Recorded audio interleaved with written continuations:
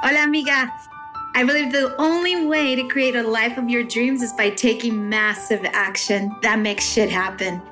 Basically, amiga, handle your shit. Yes, I said that. Handle your shit. Stop playing small and start breaking down cultural limitations, gain back your feminine power, and become the unapologetic and unstoppable Latina you were destined to be. This show is meant to inspire, motivate, and awaken your soul's potential. You will learn from business professionals, successful entrepreneurs, and creatives that will teach you mental corrections, insider tips, success strategies, and of course, a dose of personal development. I am your host, Jackie Tapia, lawyer, transformational life coach, and entrepreneur. I am also a wife and mom to a little badass Latina. I'm obsessed with changing the Latina's mindset and breaking down cultural barriers so that you can live your best life and step into your true power and start living a life of abundance in all ways and always.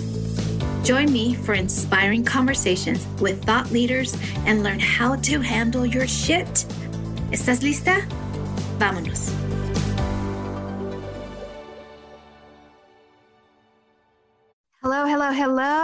Hello, amigas, and welcome back to Amiga Handle Your Shit podcast. I am super excited. Well, you know me, I'm always excited. But this one, I'm especially excited because it's family. Yes, I'm going to start doing a series of family members who are pretty epic in their own right. And I really felt that it was essential for me to bring one of my sister-in-laws, and her name is Jessica Tapia. And this conversation is going to touch upon reproductive rights of a woman. It's also going to touch about leaving a lucrative job and becoming a full-time mom, and all the numerous blessings that come along with that. And then also the fact that she's a millennial. As you know, most of my interviewees tend to be my generation, which is X-Gen. And obviously we have a different way of looking at things. And so I thought it would be super important for there to be a dialogue between these two generations, because, you know, the way she was brought up is very different from the way that I was brought up. And it is super important to know all types of ways of growing up and all ways of processing and going about life. And so this is my beautiful sister-in-law. Her name is Jessica Tapia. Welcome, Jessica, at Amiga Handle Your Shit podcast. Hello. Thank you for having me. You're so sweet. She's not very shy. I don't know why she's being shy today. Oh, no, I'm not being shy. I'm just ready. I'm assuming this is going to go like every other conversation that we have. So Exactly. So it definitely will be very... Just with a mic? Just with the mic. Exactly. Just with the mic. So definitely it's going to be like any other conversation. I always say with my guests, just pretend we're having a coffee talk, and yes. It's pretty much that. So like I said, Jessica is special in my life. She's my... So special. Exactly. My youngest brother's wife. And I've always gone along with her. I loved her vibe. I loved her energy. And I've seen her blossom from this corporate professional to motherhood, and to now endeavoring into a new phase of her life in creativity and really blossoming as an interior decorator. And so let's start. Okay, Jessica, where are you from? I am from La Puente, California. La Puente, California. Are you first generation Mexican American? Yes. Yes. So both of your parents were born in the States? No. My mom was not. My dad was. Okay. So kind of a Mixology right there. Mm-hmm. So now I always say that the way we're brought up has tremendous impact on who we are today. Do you agree? Oh, 100%. In what way do you think? Our environment shapes us. So what we see, what we don't see, all of that has so much to do with who we become. Absolutely. And so now tell me, you started doing banking. Now I want to flush that out. So tell us, how did you start with the banking industry? I was always good with numbers. Growing up, none of my family, at least my parents, we moved out here. We didn't have any family out here. It was just my parents, my brother and I. So none of us had gone to college. My brother didn't go to college and he's older than me. So I remember I had a neighbor who was like kind of helping me decide where I was going to go. And she was like, "You're so good at math and numbers." And I went to college. Originally, I wanted to go to FIDM, but my mom, trying to look out for me was like, "I don't think you should do a trade school. Why don't you do, something like in finance because you're good at that. And then if that doesn't work out and if you still want to go to FIDM after you get your degree, then you can do that." So, I grew up with a very, very independent and fiercely ambitious mom who immigrated to the States and was an entrepreneur. So that's what I grew up seeing, that women owned businesses and that women were successful and that women were really the boss. My dad was a boss in his own right, but I saw both of them as very independent and financially stable people. And so I knew at the time that I wanted to make money. That was my drive when I was younger. I wanted to have a better life. And my version of better at that time was just make more money. So who doesn't want to make more money, right? Right. Well, I know as you get older, the story changes, but at that time it was, well, what can I do to make money? And I went into finance. At first I started with accounting and I ended up hating it. Oh my God. Yeah. I interned for an accountant and it was not for me. And then I switched to finance and I really liked, it was like finance and marketing. And I really liked that. And it's funny, there's this point in time where my parents are getting life insurance and this woman shows up in like a convertible BMW to my parents' home. And she's polished and dressed so nice. And she's talking to my parents with all this important paperwork. And I think I'm 18 at the time. And I'm like, oh. So I go up to her and I'm like, "What do you do?" And she's like, "I sell life insurance. And, I work for this company. And once you're 21, call me." And that's what I did. I was in college. I was still finishing my degree. I turned 21. I called her and she's like, "You should get your life insurance license. You should get your Series 7, your 66, and, all these brokerage and annuities licenses, and you can help people manage their money." And I was like, okay. So this is going to date me, but I remember telling my mom, this is what I wanted to do. And we were looking up jobs in the newspaper that had that kind of description. That's right, because Google did not exist. Oh my God. I remember. That's an X, no, not X. What is it? Z-Gen? I know. There was still newspapers when I was, they still exist, but I remember looking at one at the time was announcing, you come and you take this test, to see if you had enough acumen to be able to pass your 7 and your 66. Okay, so let me stop you there. So what are those exams? What is it entail? They're brokerage licenses that allow you to help people manage their funds. So essentially there's many different types of brokerage licenses that you can accumulate through the years. This was the beginning. You get your life insurance, your Series 7 and your 66. So, and I remember reading there that they would pay for you to take the tests and they would also help pay for college. So I was like, oh my gosh. So I signed up.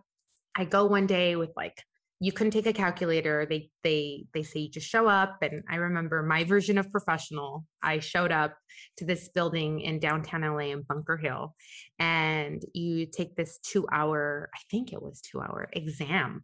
They just give you pieces of blank paper and a pencil, and you take this exam. And there was maybe 60, 70 young kids like me taking this test, trying to get into this program they were offering. So you were 21 years old at this time? I was 21, 22. So I'm taking this test and 2 days later I get results that I passed. and I joined this licensed banker program. At that point, I already had my life insurance licenses, but they're pretty much now paying you to study for, I think it was 6 months to, was it 4 months? I don't remember now, but to take your 6 and your 66. So they're paying you to study up on the 35th floor at a building on Bunker Hill. Every day you would just show up and study and take practice exams and study to be able to be ready for this. I think, what is it, a 6 or 8 hour state test.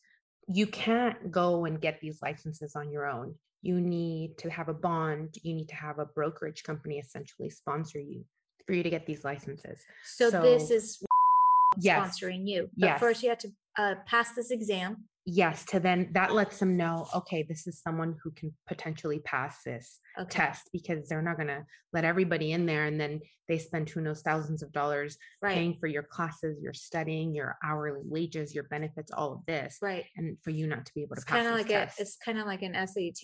You need to really do well to be able to go to a certain college. Yes. So I remember there was like 60, 70 of us.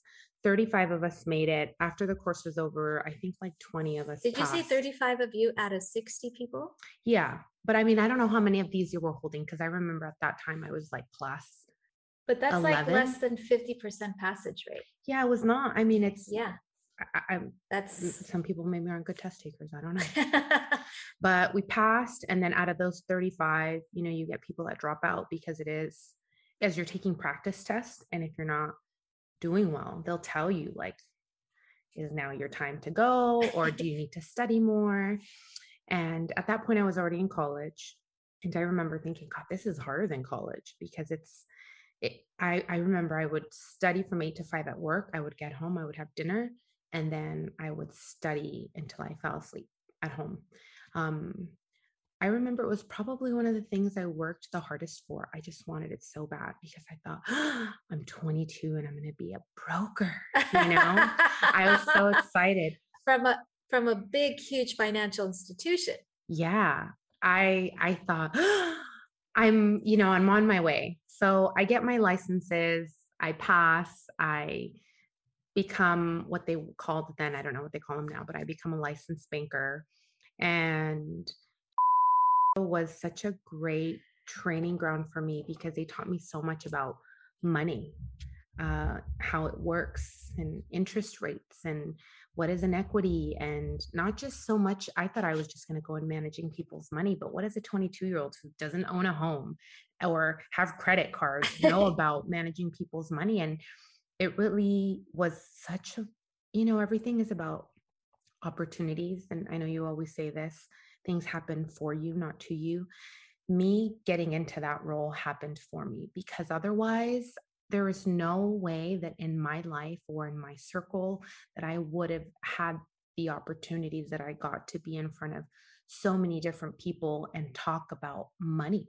It's such a personal thing, and I had a desk, people would come to me, ask me for advice. And I remember thinking, wow, like, these are older people with businesses coming to me, this young kid. And I took it very seriously. I took my job like, I really need to know what I'm doing. I really need to lead people in the right direction. I really need to know what all this stuff is.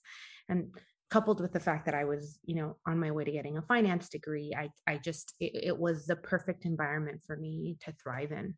And I think, as a girl who was born in East LA and then grew up in La Puente, I didn't really get that exposure. And as I continued to do well and, move up and lean more on the brokerage side, they moved me to different areas. I started in East LA, and then eventually I moved into San Marino, which was culture shock, because I didn't grow up around a lot of other cultures other than Latinos when I was growing up. And then all of a sudden, everybody around me looks different than me. I'm the only, Mexican-American woman there. But it was such a great experience, because it just helped me get comfortable around a lot of different environments. I met different groups of friends, and my world, as I'm talking to you, I'm thinking just how my world was expanding little by little through these professional experiences that I was having. So part of it, luck of the draw, that I that I, worked for this company, and a lot of it worked because I tried really hard to do really well, and I really was a student of life. I felt like I was coming from such a different place than a lot of my colleagues. I didn't have, there was I don't want to say nepotism, but I remember there was a few students in our class who were there because, their dad was so-and-so and I didn't have that, I didn't have any family here. So I didn't have those type of mentors. I had my parents. And I remember they just being super happy for me because they thought, she works for a bank. She made it, and then you go into that world and you realize, oh my God, just how much there is to know about money, and how little I knew and how little so many people know. And that became just a passion for me at the time, right. Teaching a lot of the underprivileged or the underrepresented communities about money. Then we would teach kids how to save, the importance of money. It was overall such a well-rounded experience for me that I would have otherwise not had. Yeah. Yeah. And then as I grew, and I eventually ended up moving on and went into a more private bank, where I found that I really loved to deal with artists and entertainers when it came to finances, because I got to kind of marry the fact that I loved, numbers, but also industry. I loved, being around creative people. And here I was now managing creative and entrepreneurs. And I feel like I really thrived in that environment. Yeah, you thrived in that environment. Listen, you were saying something about educating the community. So you were basically teaching them like financial literacy. Yeah, we'd have financial literacy courses all the time. We called it, I don't remember what Wells called it at the time, but I remember that being one of the most rewarding things that I did. Other than getting my licenses, it was when I sat down one-on-one with the Latinos in East LA who didn't speak the language, and teaching them, this is what your bank is doing. This is what, and not that it was bad, but helping them understand, how fees worked, and some simple stuff, that I felt sometimes. And I maybe I'm sure this is an assumption, but I feel like, at least the Latinos that I would deal with, they would come and they would just be so happy with the fact that they were able to sit in front of a banker, that was more than enough for them, that they felt they were bothering me, and they just had a simple question and they weren't worthy of my time. And I remember thinking, oh my God, no, I could literally spend an hour with you teaching you how to use your accounts and teaching you what not to do and why you're getting, fees. And sometimes it was just a matter of educating the community, and I was happy to be a part of it. But that was cool. That was cool. Well, yeah, I mean, obviously, I think our community still to this day needs a lot of education, and in that realm, I know that for like the Boys and Girls Club, I believe there's like this financial literacy programs, and I'm hoping that it's something that is found in many organizations for these kids, because I mean, what's the first thing that you need to know to survive in this world? How to pay to get your groceries, how to survive. You can't survive without money. Yeah. And money is funny, and it's so sad that they don't teach it in schools. No. So hopefully like organizations like Boys and Girls Club continue to teach kids about financial literacy, because it's super important. Well, those people aligning themselves with the Boys and Girls Clubs are the banks. The banks, we would work with all these organizations, and these groups of bankers get together and go out to all these organizations and teach kids the difference between a need and a want.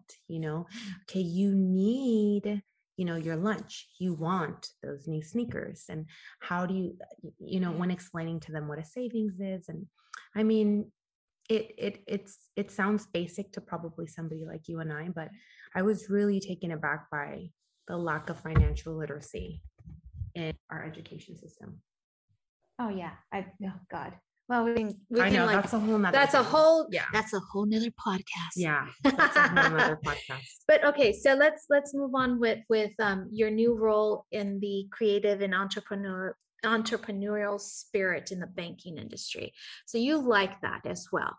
Yeah. Well, at the time when I was working for my previous bank, I was working a lot, and I had already been married 5 years. We had talked about having kids, but I was working a lot. And I just remember feeling like I put aside having kids for a few years because I was career. And then it just hit me where I was like, if I wait any longer, it's going to be too late and I'm going to regret it. And I happened to help somebody. At that time, I was managing an office in Pasadena for the bank. And a lady came in. I don't even remember what her issue was, but apparently I was great. And because she asked for the amount of, obviously the issue escalated, and turns out she worked for another private bank and she was looking to retire.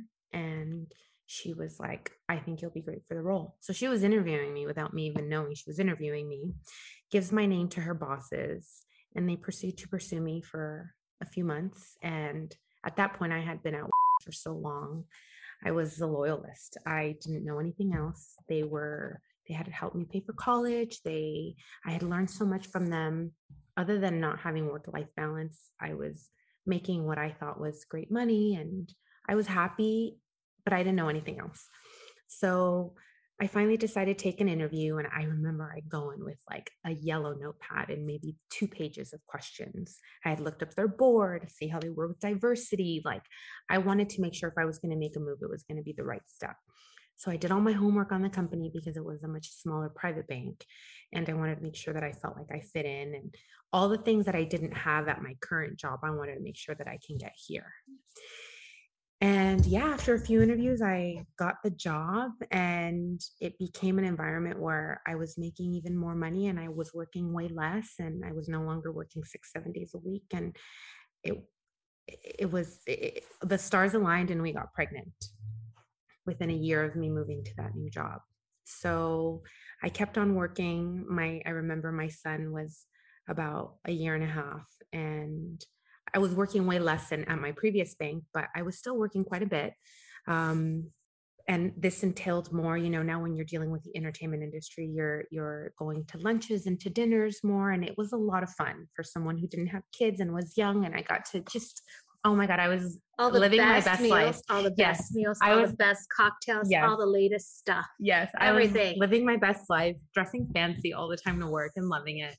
Like if you wanted a closet to raid, it was her closet you needed to raid. Oh my God. I still have a lot of those outfits, but yeah.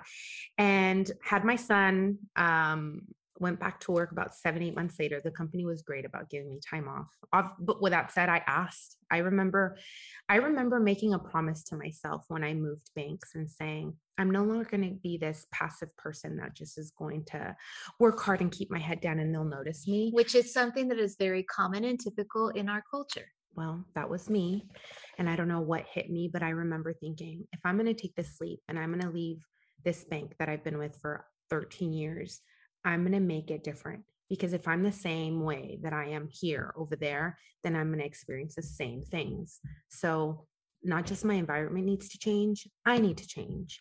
And I just remember, that vision you have of yourself and how you picture yourself in whatever role you're in at the time, whether it be you're a mom, so you picture yourself as a super mom, or however you picture yourself.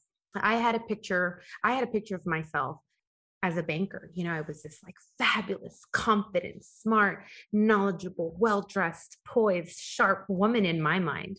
Doesn't mean that's not always how I came off, but I made a choice when I moved that I was going to try and be as much of that person as possible. Mm-hmm. Someone who spoke up, who asked for raises, who asked for reviews, who asked for more money if I felt I deserved it, who didn't just take no for an answer and questioned why.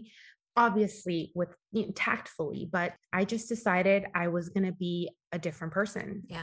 Not that I was bad before, but I think I was just naive and maybe not as confident and maybe more fearful. Mm-hmm. And I remember, I don't know how, but when I moved to my other bank thinking this is my opportunity to be that person, and I took it full throttle and I loved it. it was a glimpse into, wow, this is when you believe you are everything that you say you are, you know, and it was awesome. Anyways, a year and a half in, I have a baby. I'm working less, but still a lot. And I remember one time my son at the time calls my mom, his grandmother, who was helping me watch him, Mom. And it was like, I think the seed had been planted that maybe I want to stay home. Maybe I don't want my son calling his grandmother mom. Like, for a long time, my husband and I would talk about, oh, we just want more for our kids. And I think that's the first time where the dialogue changed for me, where it was like, well, what is more? Is more money? Yeah. Because they don't need more things. You know, my husband had a great job. I had a great job. We had a lot of things, but it just hit me that more wasn't more money. What if more meant more time? Yeah. More quality time with my kids, more at home time, more time with my husband, more time for myself. What if that's what more meant for me and my family? And then I spent about 6 months convincing myself that I could do it. And I could walk away from, at this point, you're looking at a 16-year banking career. And I was like, multiple six figures.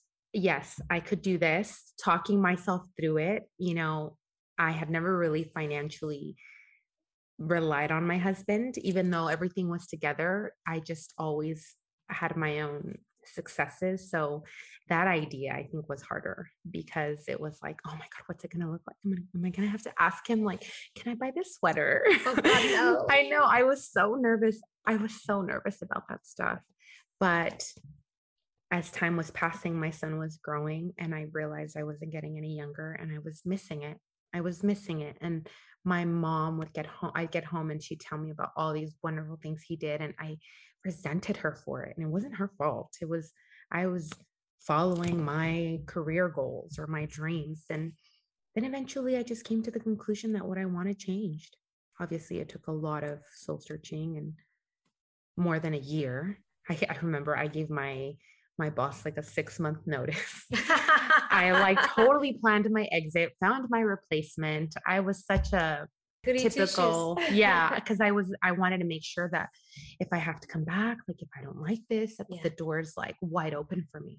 You know, it was a bit ajar. Yeah, I was just like, okay, I need to leave everything in the best way possible. And then, you know, we had been trying to have another baby for a bit, and I found out I had endometriosis, which I got after I had my first son, and I was going to have difficulty getting pregnant. By then I had already done a few surgeries to remove scar tissue. And I remember my doctor saying, you're young. If you want to try now, I would do IVF because you can try for a long time and it can happen or it can't. And there's no way to tell. But if you wait, the longer you wait, your eggs are just going to get older. And, you know, the likelihood of you getting pregnant goes down with age. So if you're going to do it now. And I kind of pursued that, having a baby, the same way I pursued my career, which was like the last day of my job was my first IVF appointment. And I took it as like my job. This is now my job. I'm going to produce another baby. Oh, wow. Yes, I'm going to make another baby. I'm going to put all my energy into IVF and getting pregnant. And again, building that dream of like, I'm going to have another baby. I don't want to, you know, regret, because at that point I knew a lot of women that I worked with that had chosen their career over kids and either didn't have kids or had one and always said I regretted it. And I didn't want to be that person. So, you know, I retire and I start the journey into IVF, which was about a good year. Completely underestimated that I would need to process the fact that I was no longer working. So I think no longer working, all of a sudden I'm a stay-at-home mom. And I was doing IVF, so I'm injecting myself. I did 1 round of IUI and then 2 rounds of IVF with extraction. So that's a lot of hormones. And I say that because I'm sure that did not help my feelings, but I went through like that year of me being home and going through IVF was rough. It was so rough. It was so dark because now I can talk about it, but up until that time, my whole life I had kind of just been chasing my dreams and not really slowing down Yeah. and focusing on anything else but like goals. Yeah. So I didn't really have time to process. Yeah. Well, you were a go-getter all the way through, planning, doing it. Get it. That's it. Get it. Don't stop. Get it. Yeah. And then when something would go wrong, I would just get something else. Like just get it, just go. Cause that's how my mom was. That's how my dad is. That's how my mom is. That's how my dad is. They're just very like, there's a way, there's a solution for everything. You just go, you just don't stop. Like everything is possible. And I just kind of had that attitude, but along the way, things would happen that I would just not process. I know that now, but then it was just like, well, I'm not going to focus on that. I'll just do something else. So it couldn't have been, it was like the perfect environment for me. I was on a ton of hormones. I no longer had a job. I was at home. Yeah. My husband was adjusting to having, he married this like career woman to all of a sudden this wife who's at home. And he's like, are you going to cook every day? It was so, I remember thinking like, I don't even like to cook. It was an adjustment for all of us. And like, just speaking about the adjustment, I know, because I know your wife's story, processing through the hormones and whatnot, did you ever get the chance to speak about your feelings? I did. So I had friends and I would reach out to them and I would talk to them and, bless their hearts. There was nothing they could say that was making me feel better. And it's not because they didn't care. And it's not because, they weren't being good friends. They're just, nothing anybody said seemed to make me feel better. And I think it was something, now looking back, I can talk about it, but it was so lonely. But I think it had to, now I could say like it had to be. But I remember this one time I'm having this conversation with my girlfriend and I'm crying and I'm like telling her I feel this way and I can't really know why. Like I should be happy. I'm at home. I get to do IVF. I'm so lucky. Like, why am I not being grateful? Why is this so hard? And her looking at me like, giving me like just feeling so bad for me and that making me uncomfortable. And then at that point I realized like I don't think I can share this journey with anybody. It's like IVF is such a lonely place. And I remember I'd go into my doctors and the hallways would be filled with people doing IVF, women doing IVF, but nobody would ever talk about it. And everybody would just sit, wait their turn, go in the office. And there's a ton of women going through what I was probably going through. But I remember one time like seeing a girl in the office and thinking like, she looks like we could be friends. Should I just go up to her and be like, hey, do you want to be my friend and talk about how shitty this is? But commiserate the pain. Yeah, commiserate, but I never did. And eventually I just kind of became a recluse and maybe a little bit of depression, but I knew I had enough awareness to know this is not me. I need to do something because this feels horrible, this sadness, and I don't want to stay here.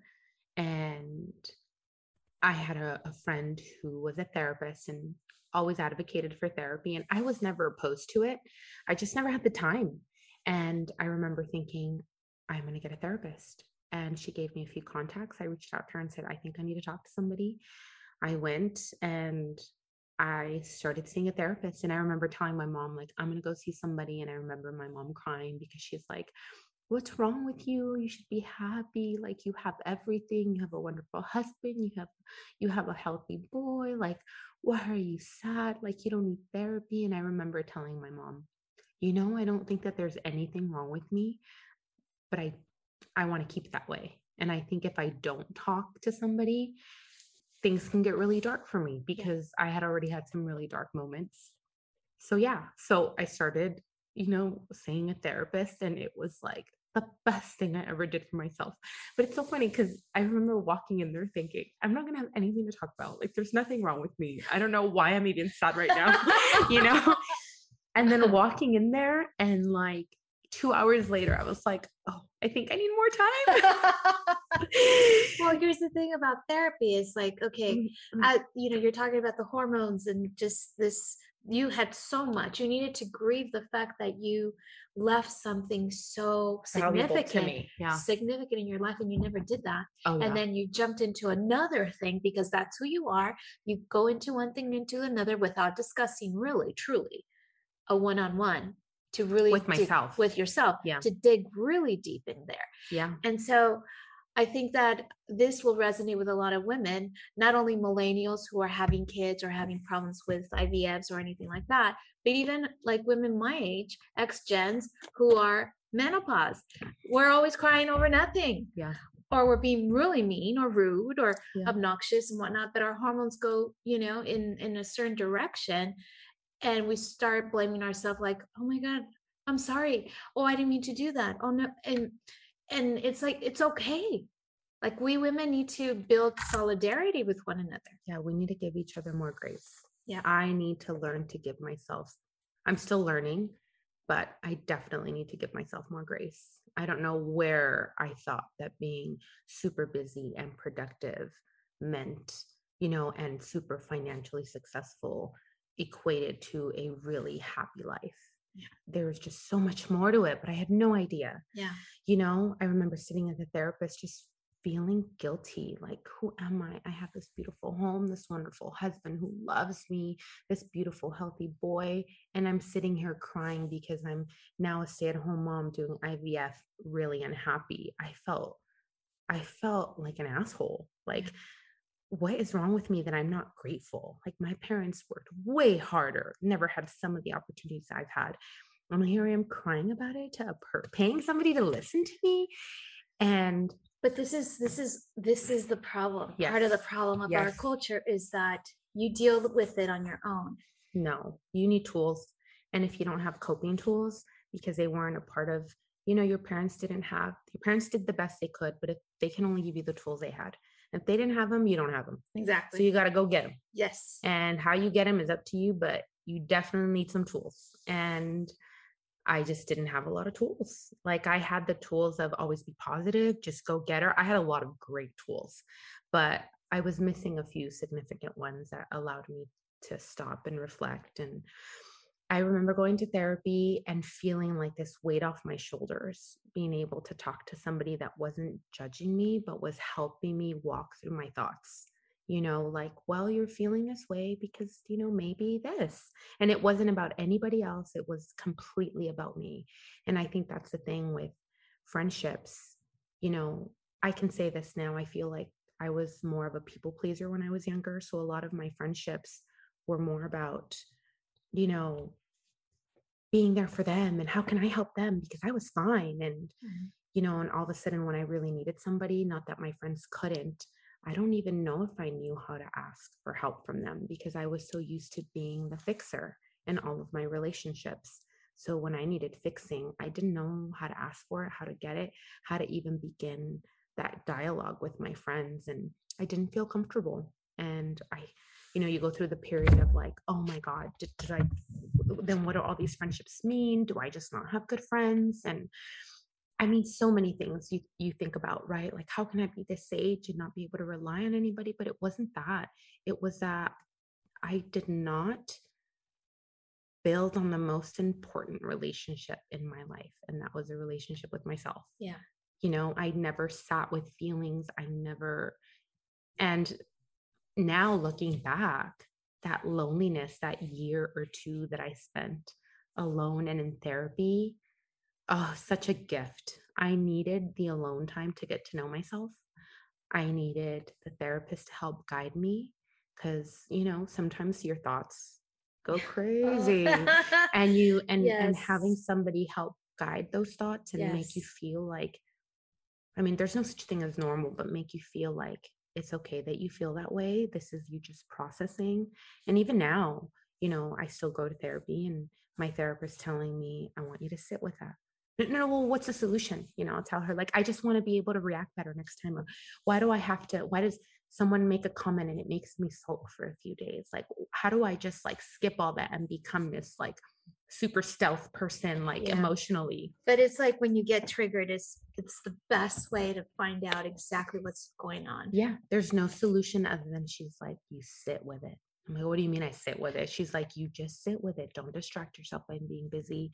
When you have alone time, consciously breathe and really think about how it makes you feel, how you feel physically, emotionally, mentally. And through that process of sitting with things and realizing who I am, I became really comfortable with being alone. Instead of that loneliness, I look forward to alone time now because I need it. I'm someone who needs to process. Mhm. And I'm so grateful for that because looking back, I felt like I always needed to be around people, or I always needed to, maybe fill my mind or my time with others. And now I look forward to when I can have me time and I can process and I can be alone. And I found that I really like myself. Yes. Sometimes in the car, I make myself laugh and I'm like, I really enjoy my company. And now I'm comfortable where I can go out to eat and sit by myself, or I'd go to a movie by myself. I mean, I really love being alone. And Yeah. as someone who was an extreme extrovert and, considered to have in quantity a lot of friends, for me, it was a journey to get here to be able to say, as long as the relationship with myself is solid, everything else is going to be okay. Right. So the relationship with myself was the most important one that I've built in the last few years. And that loneliness, that sadness that I felt, I think it was a long time coming. And I'm grateful for it now because now I can stand alone and sit alone and not feel lonely. Yeah. And it's a beautiful place to be. But I had to sit with that uncomfort for a good year and a half of feeling like all these feelings that I probably hadn't felt in years that I kept on avoiding, all my past mistakes, all my interactions, just reflecting on so much. That's what you do when you have time and you're injecting yourself. So I couldn't work out. So I didn't have those endorphins. I think a few months I was on bed rest because once I got pregnant, I'm one of those that just gets really sick. And so I think I was on bed rest for 4 months, a few trips to the emergency room to get some IV because I would just throw up so much. And all that time I realized, and we talked about this a few days ago, like nobody's going to come save me. Mm-mm. Not even my husband, who's my hero, is going to come save me. I need to save myself. I need to figure this out. And in that loneliness, I found myself. And now I say like the loneliness now in a positive way, no negative connotation. Like sometimes I love being in the loneliness, because it's when I can really sit with who I am and what's happening and not be persuaded by others or not compromise what I want or not compare. And it's so easy to stay focused when you're just really focused on yourself. Absolutely. And I'm glad that you had that opportunity to sit with yourself. Oh yeah. And get to know you, get to know Jessica. I would have been a really exhausted person right now if I hadn't. Right. Yeah. And I think that there's a lot of amigas out there who still don't know themselves. Yeah. And so it's super important to talk either with a professional or get involved in programs that teach you about developing yourself, your personal self, because I think, what I did in my life as someone working as an attorney, now I have 21 years going on 22, but for the 17 years of not really doing anything, meaning just day in, day out, Going through the motions. And meanwhile the body's breaking down and you're not really paying attention because this is all you know. And what else am I going to do? I can't just leave it alone. And you feel guilty for leaving alone. You have these like cultural expectations. Oh yeah. And how do you measure up? And so there's all these feelings. And I think that as amigas out there, let's realize that we first have to pour everything into ourselves first. Yeah. Oxygen mask first, and then others. And I love what you were saying about, you finally had the opportunity to process years of not processing. it was like I got hit by a bus for a year. It was so hard. But now I look back and I'm like, oh my God, I'm so thankful for that time that I had to myself, that I had the wherewithal to seek help, and that I still go to a therapist. And I was a little bit more shy about saying, oh, I'm going to therapy, but now I actually advocate and tell my girlfriends, because I want to normalize the fact that how is it that you need a trainer to get physically fit? You need a teacher to teach you a new subject. How is it that we haven't grasped the idea that we don't have all the tools to deal with our mental and emotional well-being? Yeah. And that is okay, just like we don't have all the other tools for other things. Yeah. And it's okay to go find somebody who does, so that they can share those tools with you. And I think if anything now, those coping tools now allow me to understand when I'm feeling a certain way, and they give me a much better understanding of myself.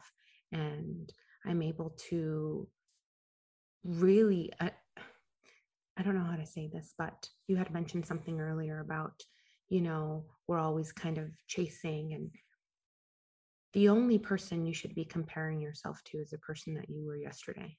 We're always trying to better ourselves, but it should really be, I think, having the time to ask yourself, like, who do you want to be as a person, irregardless of everybody else around you? And sometimes it's hard to shut off the noise. Yeah, definitely. It is hard, but it's also can be so rewarding when you finally figure out that it's not, after all. You can. You need to carve out that time for yourself. Yeah. And then it just becomes it just becomes habit. Now for me, I need those daily check-ins with myself. Mm-hmm. Yeah. So now that you're checking in with yourself, and I'm going to check in with you about one of the things that I always ask my guests is if they can share a tip or two on how an amiga can handle her shit, because obviously you've been up and down with emotions and hormones, and up and down in the financial districts, and just making shit happen for yourself. So do you have any tips? Yeah. Well, you said 2. So yes. Let me see. Give yourself grace. You fuck up, give yourself grace. You say something you didn't mean to say, give yourself grace. Apologize and give yourself grace. You make a mistake. Sometimes even with my kids now, like I do something and I'm like, oh, I overreacted, or oh, I didn't. Give yourself grace. Ask yourself what makes you happy, and give yourself grace and sit with it. It's okay to not be okay sometimes. You don't have to sometimes fix it. Sometimes there's no fixing it. Sometimes you have a shitty day. You sit in that shitty day and feel all the feelings. Don't numb it by, whatever your coping mechanism is, whether it's drinking wine or going out with your friends or whatever distractions you have. Sit in those feelings and think about how it makes you feel emotionally, mentally, physically, and process. So process and give yourself grace. Those would be the 2 things. And in that, you will find a space, in that quiet time in between your thoughts is where you are. Mm-hmm. And the more you find that person, the more you connect to that person, shit's going to happen. But I just feel like the easier things will be. Yep. It's the thoughts between those ears. Yeah. You're that person. That you are not your thoughts. You are that person in between those thoughts, those empty spaces, and you need to create that. And it's crazy when I, we talk about Eckhart and all these other people we listen to, but when I remember reading where he described it as, there's so much going on and your mind is racing. Have you ever thought about like not thinking about anything, because that's where you are. That's where you'll find you. Mm-hmm. In that blank space. Yes. And if you don't consciously create that space for yourself, it's not going to happen, because your mind has already, it's so used to always thinking about things. the moment something's not going on, well, now let me think about this. And now let me create this other problem for myself. And now you need to consciously create that space for yourself so that you can process. Wow, that's fantastic. I love. Process, give yourself some space and grace, right? Yep. Well, thank you so much, Jessica, for having being me. on Amiga Handle Your Shit podcast. Woo-hoo! That's right, amigas. We'll see you next time. Thanks for listening to this week's episode of Amiga Handle Your Shit podcast.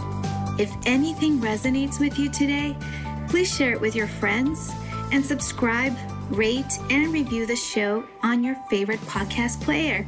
Don't forget to share it on Instagram, Facebook, and other social media platforms.